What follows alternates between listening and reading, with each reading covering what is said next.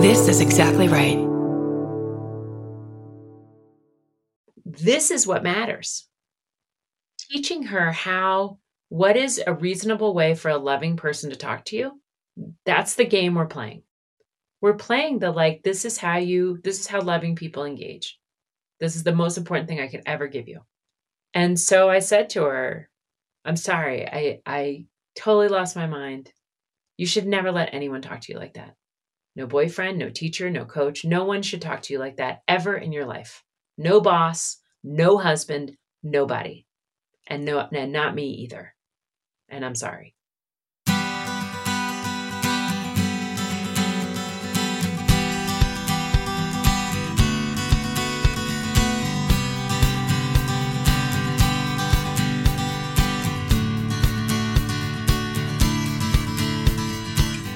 Welcome to Parent Footprint with Dr. Dan. I'm Dr. Dan.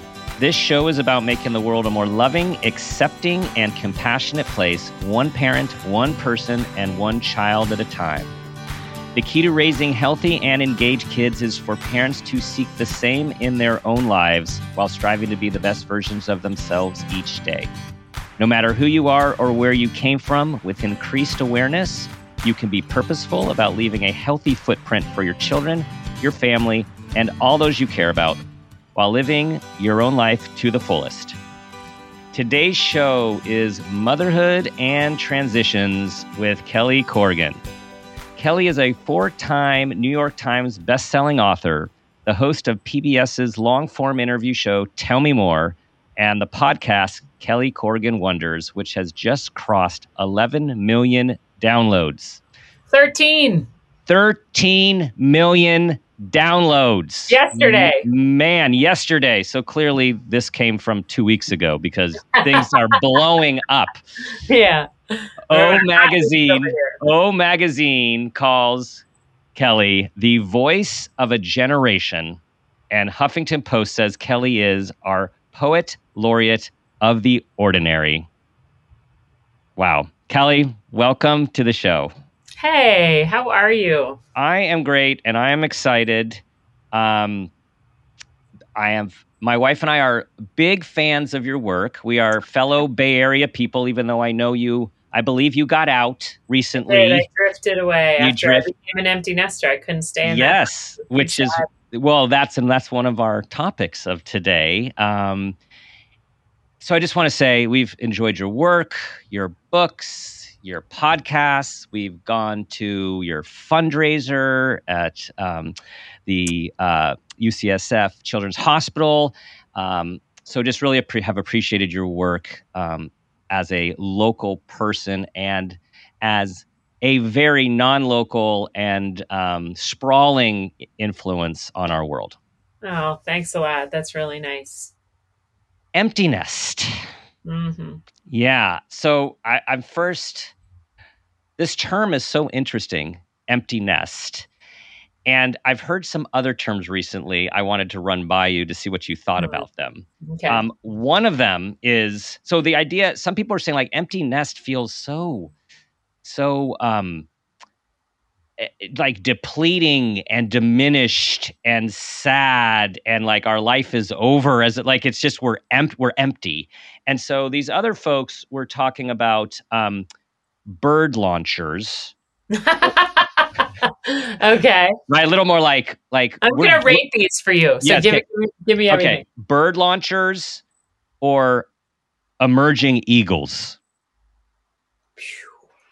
I'm not going to vote for either of those. Although I understand sort of the underlying concept that it's the emphasis is on what's lost, not what's gained or what might yet be to come. Yes.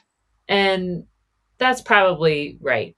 I mean, free birds, a friend of mine said free birds. I was that's working for me. But, probably because I'm of a certain age where we screamed free bird at the end of it. What song is it you want to hear? Free bird. Yeah. But, and, I think that probably each person has a different timestamp on how long it takes them to transition from the idea being something around loss to embracing what is now possible that hasn't been possible for, almost 2 decades. The thing that I felt the most was something is ending here and it will not come again. Mm. And this thing that is ending is the thing that I had been most looking forward to in life. Like, for whatever reason, you know, that's what I wanted above all. I wanted to be a mom, and Mm-hmm. and I wanted to have a family. I wanted to have 4 by 40. That was like my mantra, 4 kids by the time I turned 40. And I had two, and then I got diagnosed with breast cancer and was in chemotherapy on and off for 2 years. And that was the end of that. My ovaries went, the whole deal. Mm-hmm. And that was a huge loss for me, even in the context of this larger victory, which is to say I became healthy again. And it's not something I ever think about, except for maybe during breast cancer awareness month, or maybe if I'm asked to give a little talk.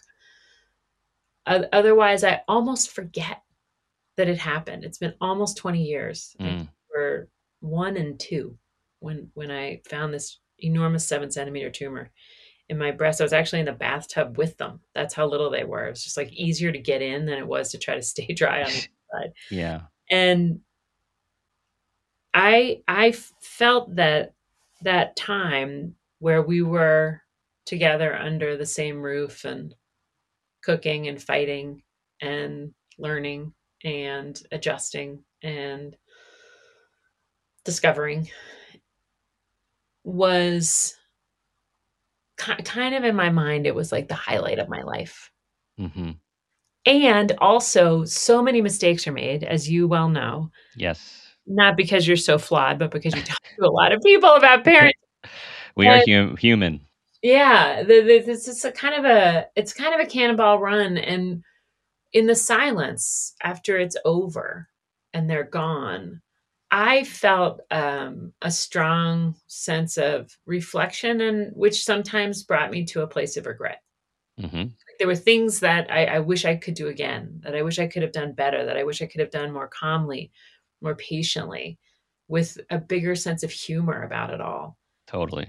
And, I was a little like white knuckling it at times.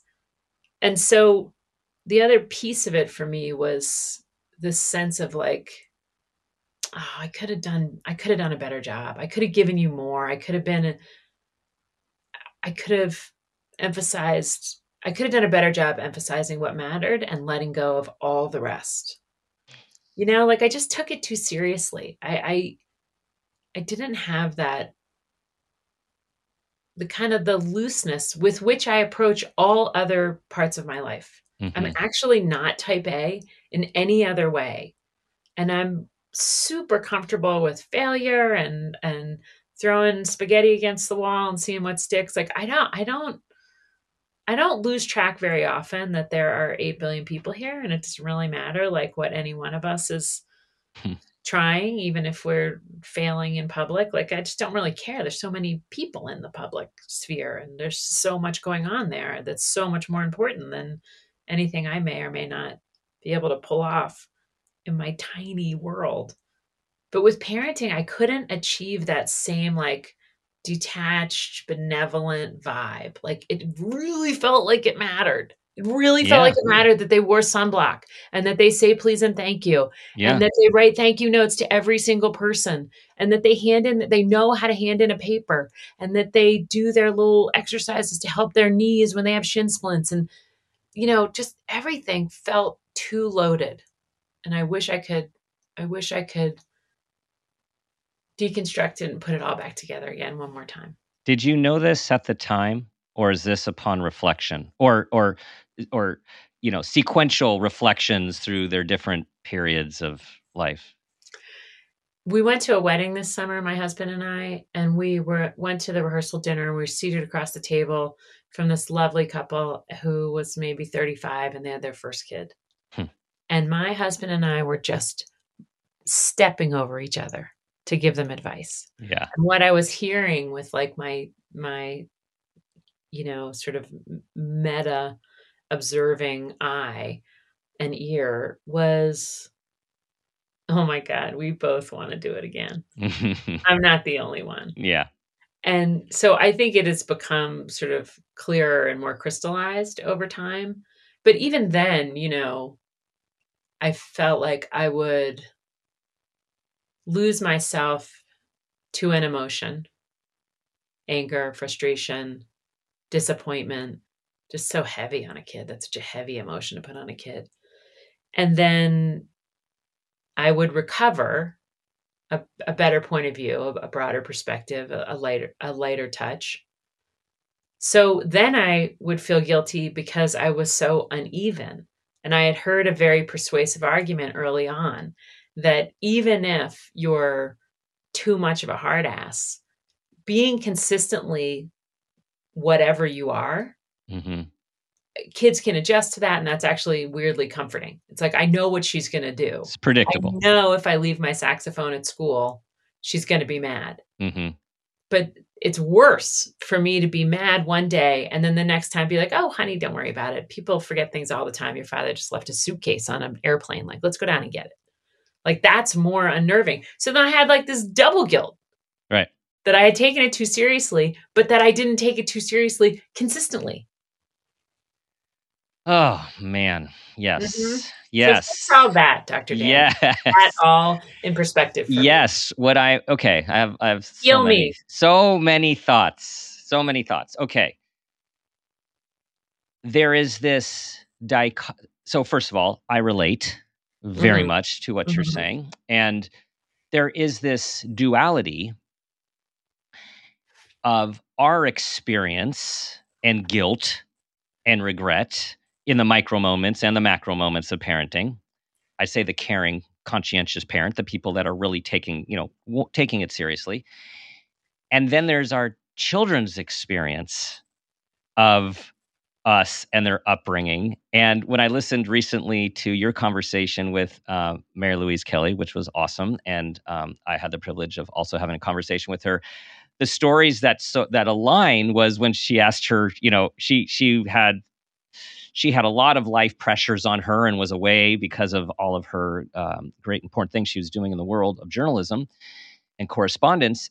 And she asked her kid that big question, like, basically, did I do okay, so to speak? And did I let you down? And it was like, deep thought. No, you're good. I think you're good. Yeah, everything's fine. Like, so and then he was like, you got $10 for Chipotle? Chipotle, yeah. Chipotle. That's meet my need. All I need is some Chipotle. Yeah. So I'm wondering, I beat myself up a lot for similar reasons. And especially as someone who spend his days with kids and families and parents, doing my best to support their lives and coming home and being human and sometimes getting it right. And sometimes having my kids literally say to me, Dad, given what you do, I can't believe you just said that right now. Right. Like, so what is how do we reconcile our own criticism, regret, and with how our kids actually how we think they feel and their experience of growing up with us?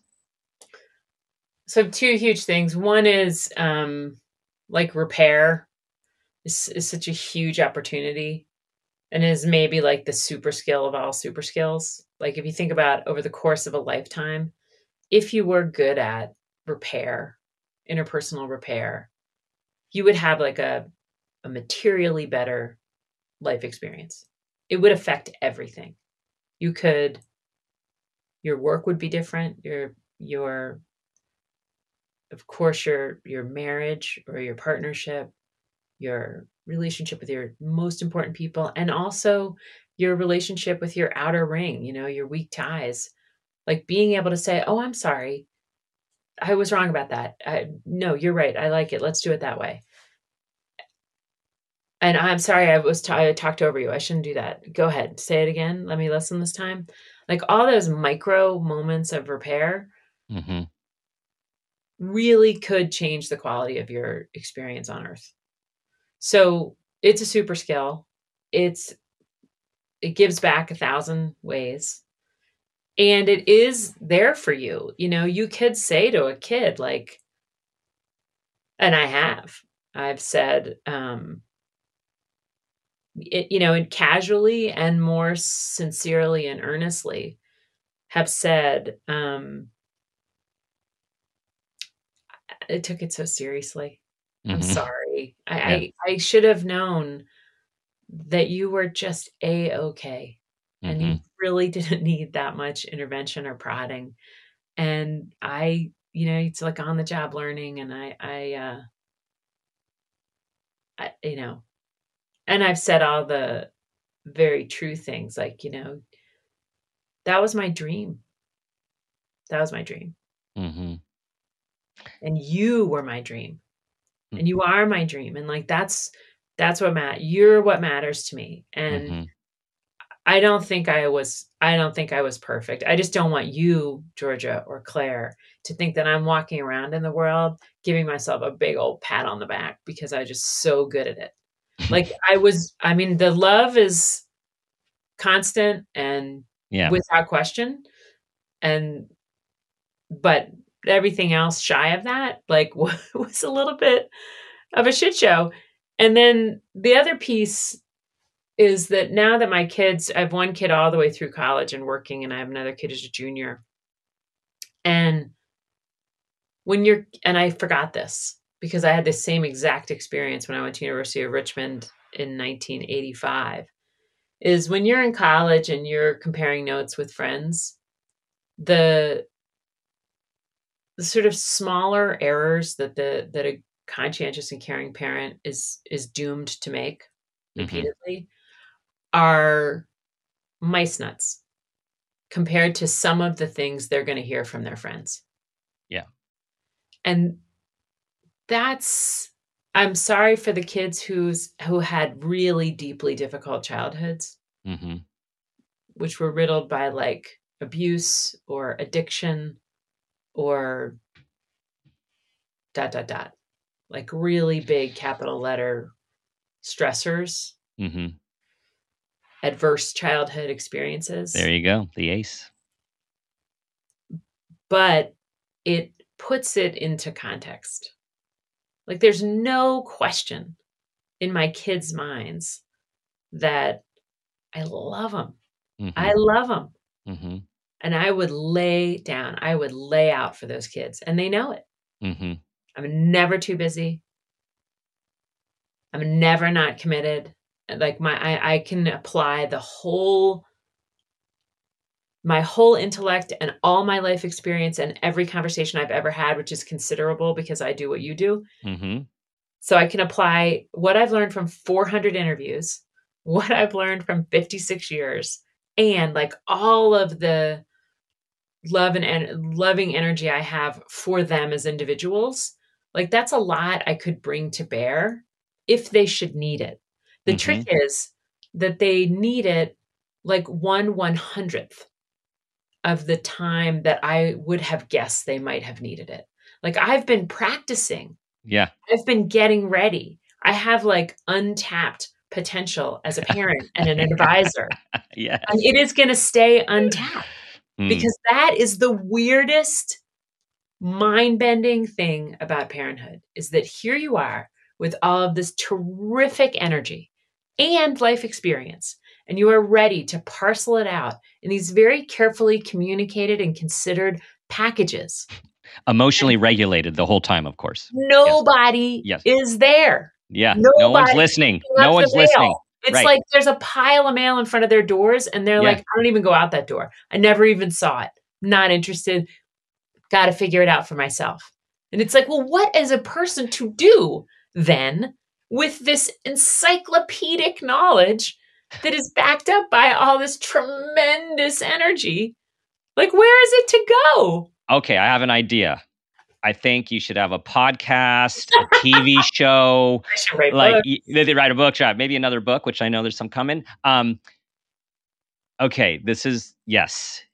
So I have one thing to say is mission accomplished. Like we're talking about so many things here, but raising these young people to be these young adults, and you're ready, you're in the wings in this new chapter, and they're not needing much.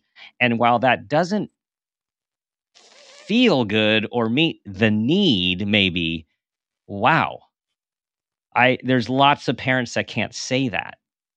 right? There, Yeah, so, yeah. I mean, we live to serve. mhm, I'll tell you this. I'll approach it in a different way.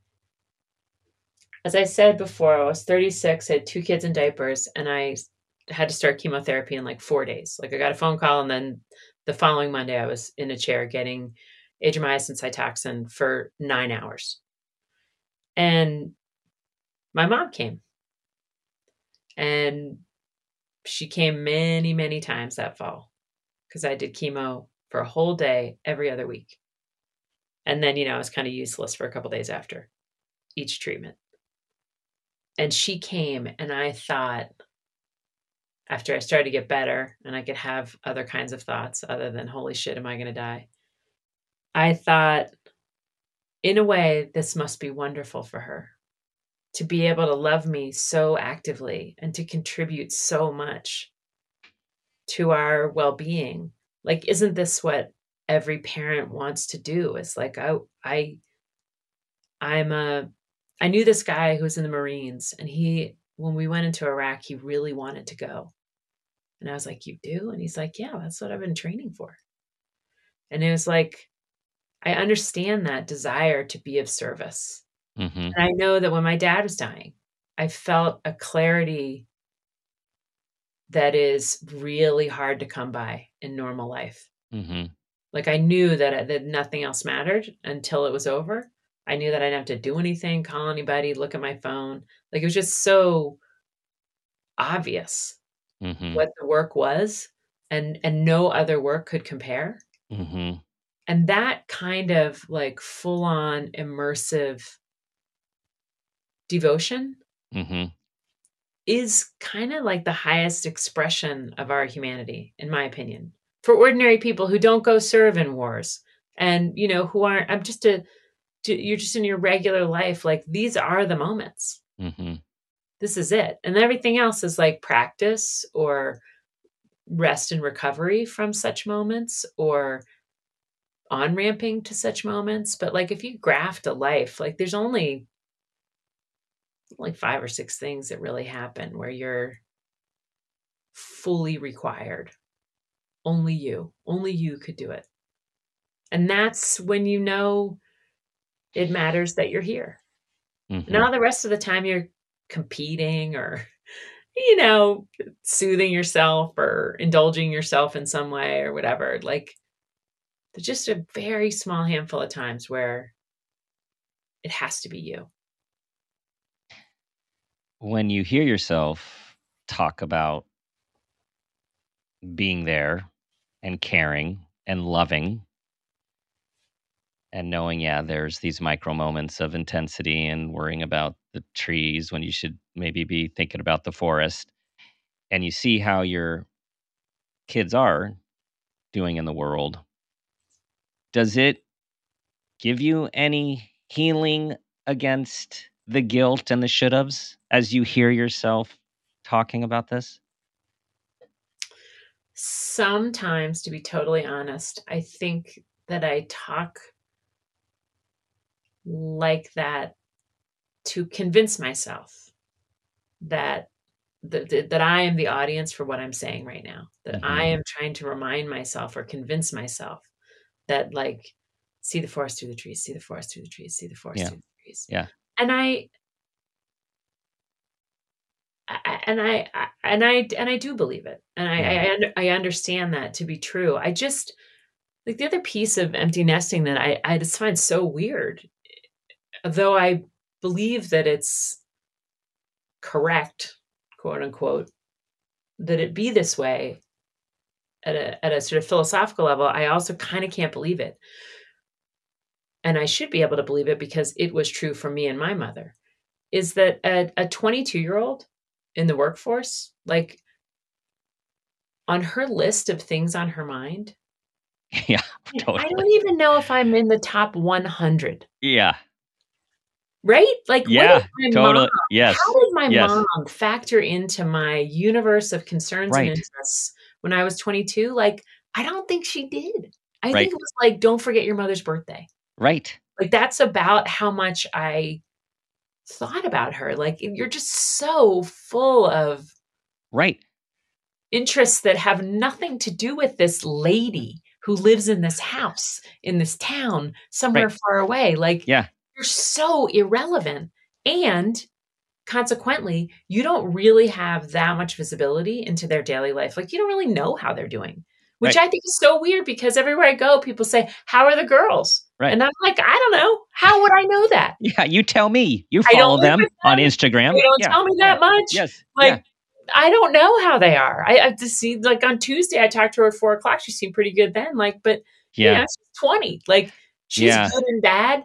Every day she's horrible, and every day she's great. And every week, she has 17 moments where she's like, I hate everything, and Yeah. 22 where she's like, this is the greatest time of my life.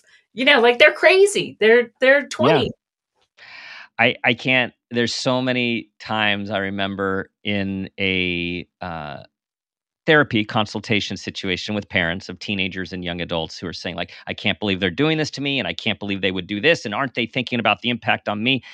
And I'd say, okay, time out. Here's the deal. They're not even thinking about you to have enough intention to hurt you. You're like not even in the picture, not in a bad way, but they're living their life. And yes, that decision could maybe not be the best thing for you or how it looks to your friends or Totally. family, but it's not about you.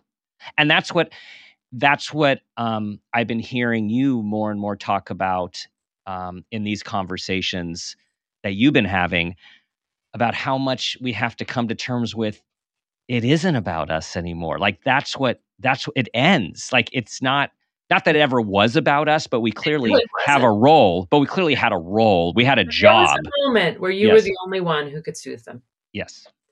And that is a glorious moment to go back to those, like, high impact handful of moments in a whole lifetime. Like, there is a moment where it's like only you can soothe this kid. Only you can feed this kid. I mean, there was time Mm-hmm. where only I could feed this child. That is intense. And the asymmetry of how much I'm thinking about her and she's thinking about me is outrageous. I mean, it's like, it could be more than 1,000 to 1. Mm-hmm. And the amount we talk, I mean, my husband and I talk about our children every single day. We did this experiment where I was like, let's see what it would be like. Like, we just talked to her on the phone, got a little download, sounds great, good, bye-bye. And then I would say to Edward, let's try to not talk about her until Saturday. Mm-hmm. It's Tuesday today. Let's just not bring up her name Mm-hmm. until Saturday. Let's not speculate, wonder what she's doing tonight. I wonder how that thing turned out. I wonder if she remembered to Yep. clean the shower. Nothing. Like, let's just not touch that topic Yes. for 4 days and, like, let it come down a little bit in our consciousness. How'd that work? It's a very worthwhile exercise. You did it. You were able to do it. 4 days, not Probably talking. not. We probably like Friday afternoon, I was like, I wonder. Yeah. Okay. And it doesn't mean that you're not thinking about them, but I do feel like thoughts and words and actions are, of course, all tied to each other. And so to reduce one of those is to reduce the other two. So to reduce the number of words that we're spilling about Georgia or Claire will ultimately reduce the amount of thoughts and the amount of actions. Because the other thing that sometimes we say to each other is, let's not talk to her until Sunday. Like, let's try to let more days go between touching base, just to give her time without us in her head. Like, somebody said to me once, they're trying to live a life where you're not in their head. They don't hear you all the time on their shoulder, like the little angel who's saying, don't forget, you need to eat your protein, and a little fresh air will make the day go better. And maybe try magnesium, and if you hang up your dress in the shower while you're taking a shower, all the wrinkles will come out, and all the things all this stuff that we've been saving for them, these little notes and ideas and suggestions. You just have to throw them into the wind and let them fly away. Mm-hmm.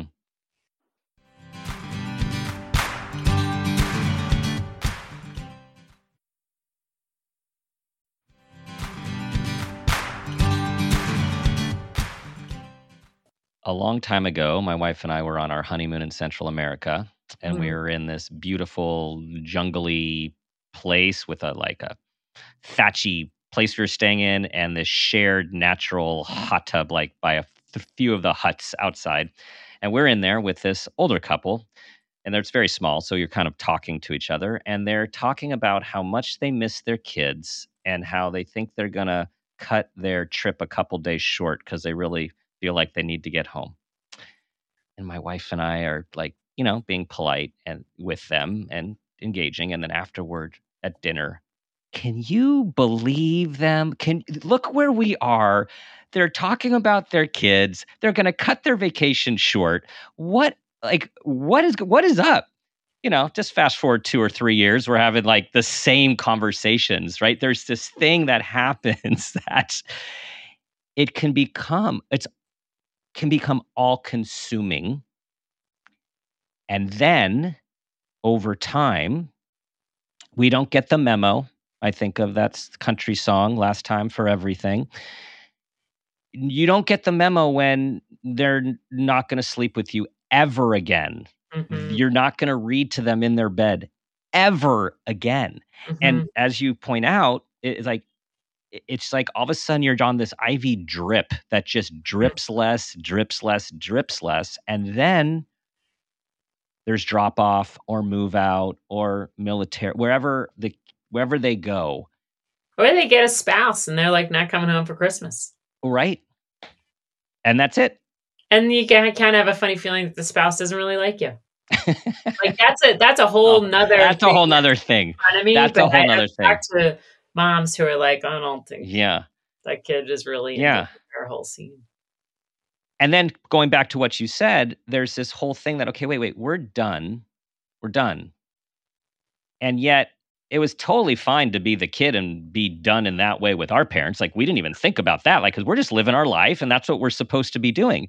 And so it's this the pendulum turns and it's like, wait, what? Wait, what? I'm in that situation now. I didn't I even know. know.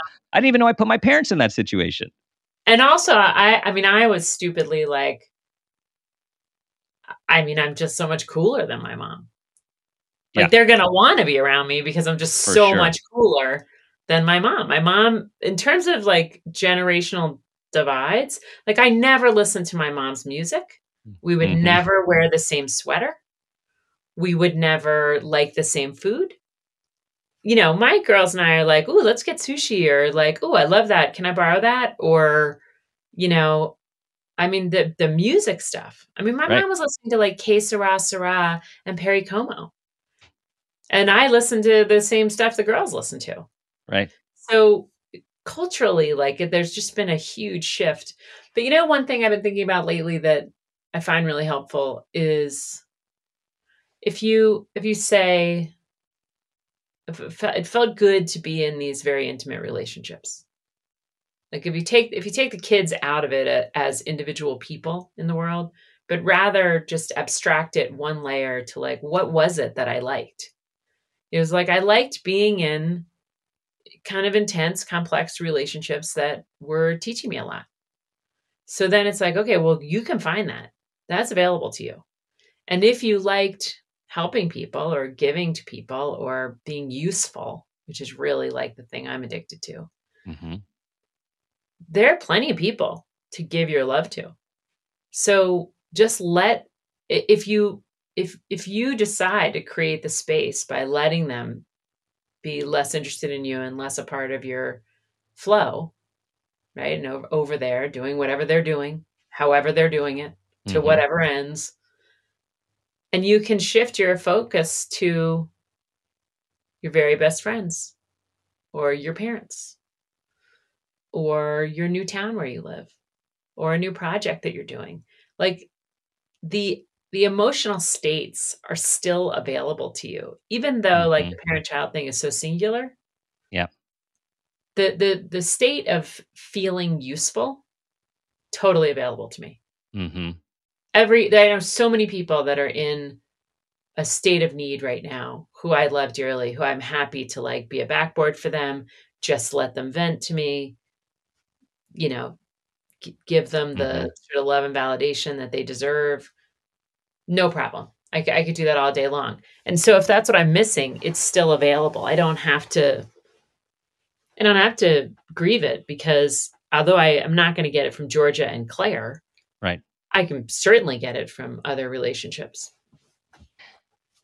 So I think you just laid out the ingredients for transitioning. It is. It's like totally reinvest in what you do have. Mm. Whatever work you have, whatever community you're a part of, whatever energy you've got, like there are homes for all of it Mm-hmm. in your life now. And I mean, it's hard to worry too much about anything when you're in service. Like that's my big feeling about a lot of things, like about, Mm-hmm. say, therapy, Mm-hmm. is I think, oh, better to devote those hours to just service, like to lose yourself rather than to turn toward yourself and say, how do I really feel? Mm-hmm. You know, what's going on for me? Well, it's like, or, or let go of yourself entirely and point everything toward some other target. It might be just as soothing. You've described the goodbyes, the different college goodbyes with the Mhm, girls at different times, and with the like intense, snotty breakdown cry, and then pulling it back together for the goodbye. mhm. Do you Did you find there was ongoing levels or continuing levels of ongoing grief? Like does it how does how do you transition, or how have you Mhm. transitioned? Well, so I've written these essays for the New York Times, and I think I've written Yes. 4 of them. And one of them was about letting go of Claire. One of them was about trying to give Georgia my last set of um, suggestions and advice. One of them was about how to celebrate a kid who just did something hard, like applying to college. Um, and I have thought about contributing another one that's about the 10th goodbye, Hmm. because I just haven't seen that. I haven't seen that Mm-hmm. sort of deep dive into that moment. And it definitely changes. Of course, you acclimate. Everybody acclimates. Thank God. It's Mm-hmm. one of the great assets of humanity that you don't really have to earn. It just kind of happens naturally that you get more used to things. But also, there's something that happens between the first goodbye and the 10th goodbye, which is releasing your previous version of who they were and creating space to actually receive who they are this time. Like somebody told me once on my pod that the huge growth 0 to 36 months, and then the other period of growth that rivals those first 3 years of life is 18 to 21, just massive, crazy development. And as you're coming into your prefrontal cortex, which supposedly doesn't fully come online until you're 25. So Mm-hmm. all this moment is enormous. And it'd be such a shame if you were so locked into the 18-year-old version of your kid that you missed, like, oh, look at that. She Mm-hmm. doesn't do that thing anymore. Or she does this other thing now. Or did you notice? And so one of the things that happens on the 10th goodbye is that there's a little pride swirled in there. Mm-hmm. You're like, you're Yeah. interesting. You are interesting to me. You are Mm-hmm. curious to me. You are funnier than you used to be, which means that you're more comfortable in your body than you used to be, which means that you're more confident than you used to be. Like, which means you trust me more than you trusted me before. Like you know, so kind of allowing yourself the opportunity to kind of revel Yeah. in what is standing right before you and how that's evolving, that can be a really fun emotional state to swim around in. Mm-hmm. Dr. Kenneth Ginsburg, Oh, well-known we had him pediatrician. on our Did you pod. have him too? Yeah. So one of the messages on his, I guess his last book was congrats, you're having a teen, where he dispels a lot of myths about teenagers. And one of the things that was very helpful to me, and I know many of our listeners and clients, is said, don't most of your relationship, if everything goes as it should, the years are with your kids as adults. That relationship are decades longer than your relationship with them as children. And to look at the long haul as we're going about these bumps and these worries and this loss and this grieving, it's like you're going to have a lot of time with them, and it's all about the relationship. That changes, but it's all about the relationship. Yeah. I tell you one thing, that having pretty serious cancer at a young age, it really undoes the assumption that you're going to have this long life. Mm-hmm.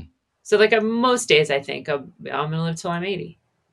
But there is this awareness in me that it's like, maybe, like hopefully you get all that payback over time. But I mean, every single reading I do, there's some little old lady who comes up to me and like grabs my hands at the end and says, I had cancer 45 years ago. And look at me. I'm out on a Tuesday night going to a reading, and it fills me up. But I did lose a friend who was 46 with an 8-year-old and a 10-year-old and a 12-year-old. So I don't, I just think about her a lot, and I think, don't always get that. So yes, hopefully. Yes. 9 times out of 10. Most people I live a long time. I hear what you're Hopefully saying. we'll all be one of them. Well, and you're also bringing this really important perspective of we don't know how much time we have. Yeah. And I think for those of us who are thinkers to a strength and to a fault, over analyzers and over analyzers, could really get lost with, like, ideally it's that mindfulness practice of we're living in the present and we are accepting what is and we are making the best of what is. And it's really easy, as we all know, to both future trip and worry and live in the past of that regret and I wish I should have. And it's this balance of how do you hold on to these precious moments. I was listening to one of your recent podcasts. I think it was with The Humble Parent with Julie Lithcott Haynes, great person, How to Raise an Adult. And you're talking about, how much time do we really have? Like, how much time do I get this year? Like with them, like face. A couple days, right? Some days. Yeah. Some days. Yeah. And when we think about our needs versus their needs, they're often wanting to come home and just be in a comfortable place and not have maybe the stressors of the world and smell some of the smells and get a snuggle. But they may not want to maximize their quality time with us the way we're like, we're puppy dogs. We're ready. We're ready. Yeah. Okay. Yeah. See that? No, sure. I mean, I'll take you. Okay. Do you want to have friends over? Love to see them. Hi, yeah. So annoying. We're so annoying. Yeah. I know. Love is annoying. Love makes us a little annoying. Whatever. Yes. Agree to all. I love Julie. Yes. We've done tons of podcasts together, and I know. They're so good. They're so good. And when I was listening to you talk about, and both of you talking about your approaches, now and your evolving selves as people and as parents, and how you've let go, and that they're these other humans, and you're not even a parent anymore. You're like you're this other thing to them. I actually thought a lot about your dad. I thought about Greenie, and there is I believe it's in Tell Me More, where you talk about this time in your life when you were maybe focused on yourself and weren't seeing the big picture. And I think it was like 20s. Because my wife and I say this to her all the time, like, bring this up. Like, maybe this should be our response to our kids who are very similar ages to yours. I think Greenie said to you, like, that's okay, sweetie. You'll figure it out. Mm-hmm. It was this kind of like this, you'll figure it out when you're ready. Mm-hmm. Not, I'm coming in to save you. I'm coming in to tell you how to do this. Mm-hmm. And I felt from a lot of things I've been listening to you talk about in this transition, is you doing a similar thing with your girls? Like, On the best day, yeah. that is the answer. You'll figure it out. You know more than I do. Mm-hmm. It is. But, I think sometimes I feel like it's a little bit of an occupational hazard. And I wonder if you feel this way. Like to do this podcasting thing and to be in conversation with people all the time, reflecting on life experiences and our most important relationships. You do kind of have like a lot of stuff on the tip of your tongue. Mm-hmm. And so I think it feels even harder to say, like when they bring you something, to not like pounce on it as like, ooh, I know this one. Let me tell you, I answer, like you're the kid in the Right. class with your Right. arm up. I got it. Yeah. Hey, Yeah. here's what you do. Yeah. With friends, you Yeah. really want to, instead of just conveying to them, like what my husband and I call it the face of love, like the greenie, my dad would just, if I brought him something like that, he'd just be like this. This is this Big huge, smile. like, yeah, big, huge smile, like, Lovey, Yeah. I can't wait to see what you do. Yes. Lovey. It's That's it. It's gonna be Lovey. great, Lovey. Lovey. Yes. Yes. And Yeah. so his, like, the thing that I can summon his voice in my ear whenever I want of him saying, "You're a special girl, Lovey. You figure it out." Mm-hmm. And it's like that combination of like, you have it, you have what you need, and you'll figure it out is a lot. Like that's probably all you need to say every single time. Yeah. But it's kind of hard to resist the opportunity to be like, oh, I have a little anecdote that's just right for this moment. Totally. So Claire, let me tell you, when I was a junior in college, and it's like, oh God. Oh, but then sandwich that very helpful anecdote with some really wise thing you just heard from an expert in the field from who you just interviewed. Like, I mean, what a beautiful sandwich. Let me give you a personal experience, then let me tell you what the experts say about this.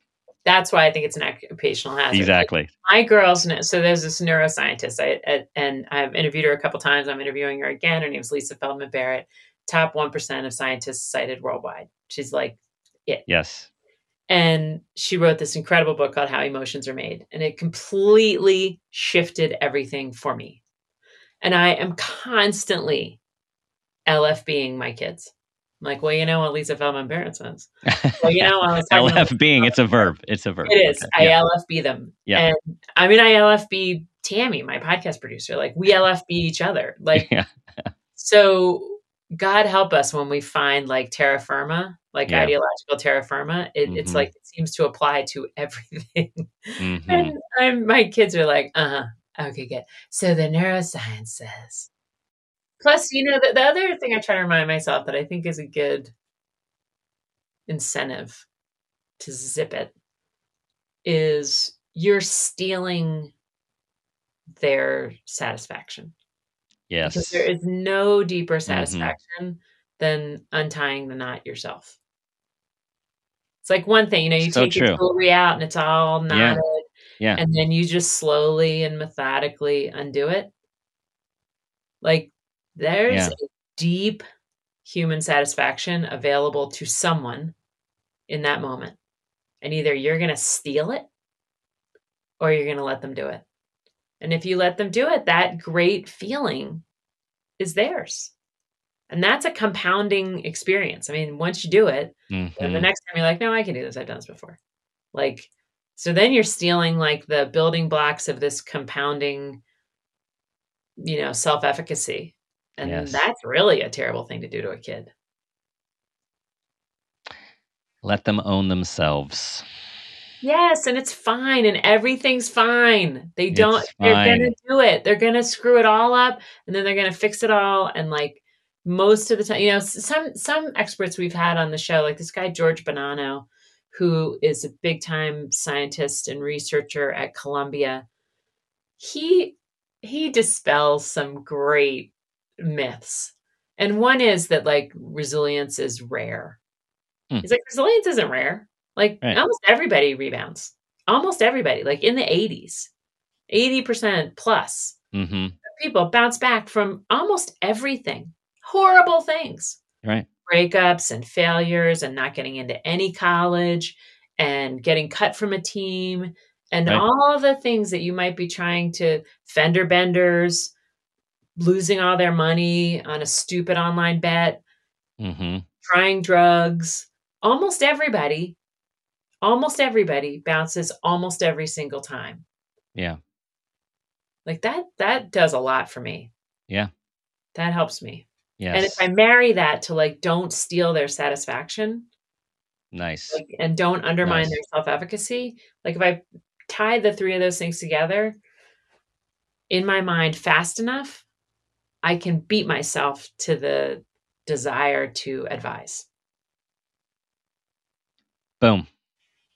That's it. But I don't do that. I mean, usually I'm going to give you George's phone number and Claire's phone number. And you'd be like, hey, I just want to say, your mom said, like, how? Yeah. They'd be like, she's a 40%. Yeah.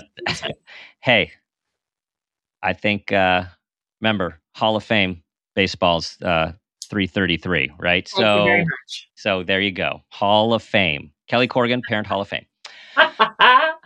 Never. Okay, Kelly. So much more to discuss and no time to do so. So we're at the parent footprint moment question. Yeah. Here we go.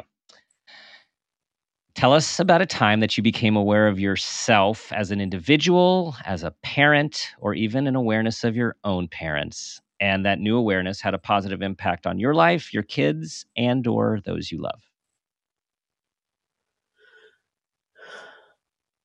One time I was really mad because Georgia had this pain in her knees. And so we took her to Children's Hospital Oakland, which is the place I've devoted so much of my energy to. Mm-hmm. And she went to physical therapy and it was kind of expensive. We had to pay out of pocket. And then, of course, like physical therapy completely depends on you doing it between your sessions.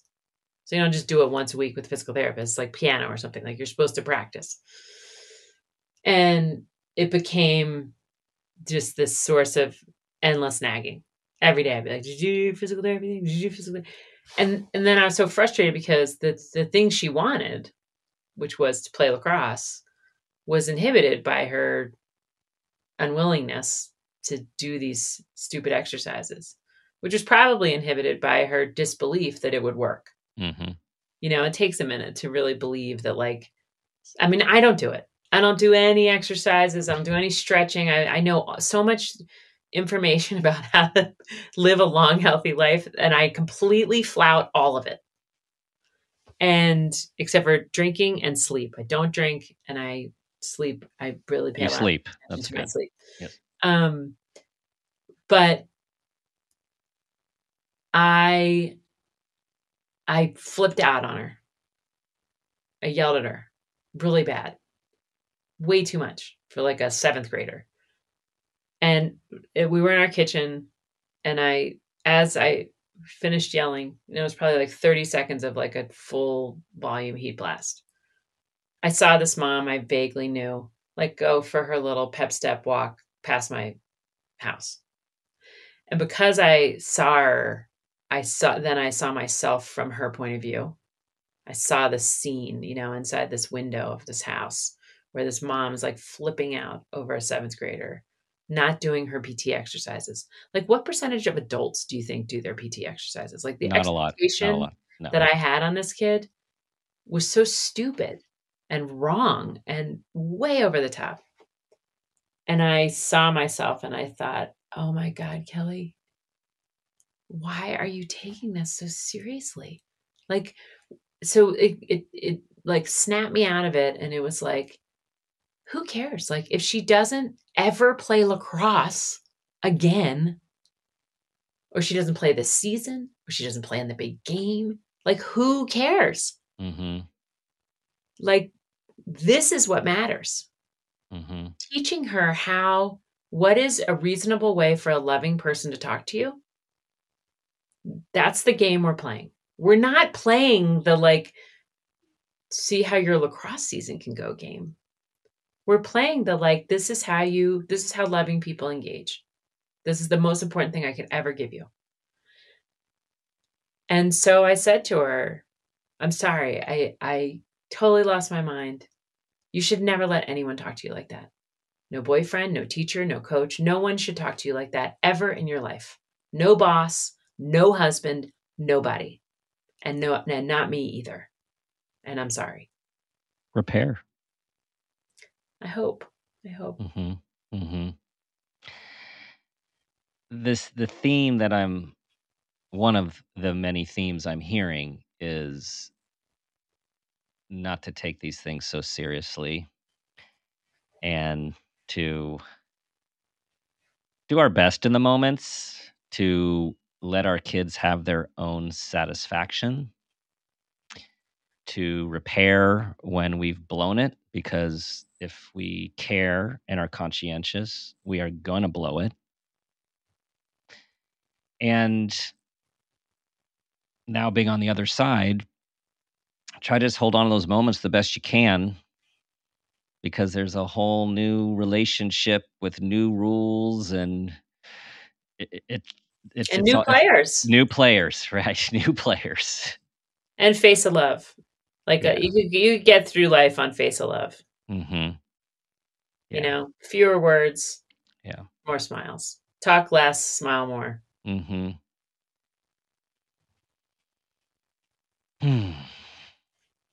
Thank you for sharing your experiences, your wisdom, and just what you are putting out in the world, which I now know some of the ingredients of your transition. We all do now is to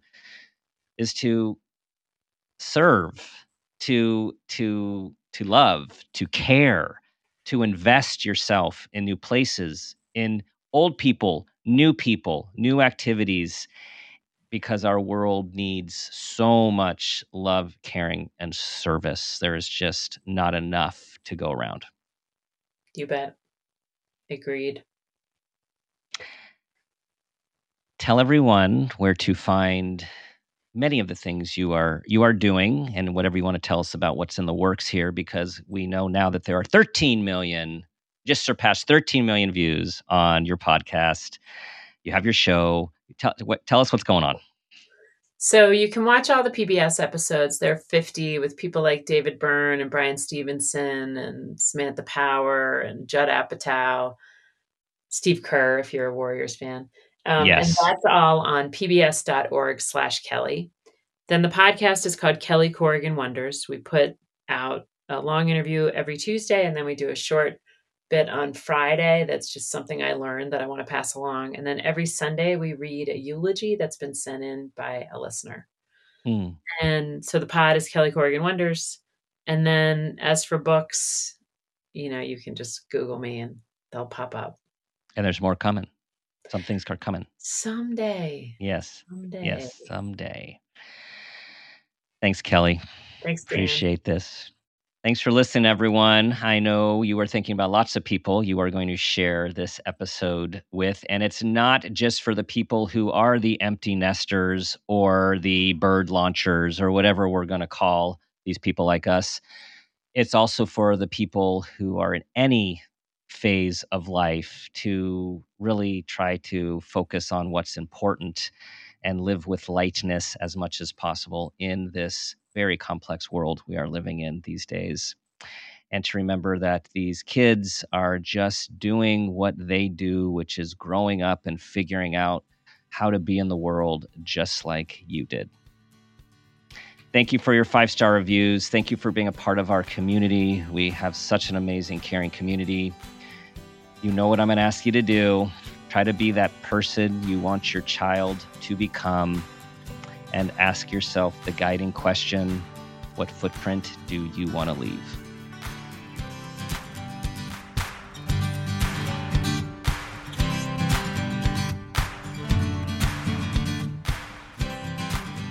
This has been a Peters and Rossi production. Parent Footprint with Dr. Dan is produced by Laura Rossi. Our engineer is Phil Rossi. Theme music is Strummer Man, composed and performed by Pro Tunes. Artwork is by Garrett Ross. Follow us on Instagram and Facebook at Parent Footprint Podcast, and on Twitter at Dr. Dan Peters. For more information, go to exactlyrightmedia.com.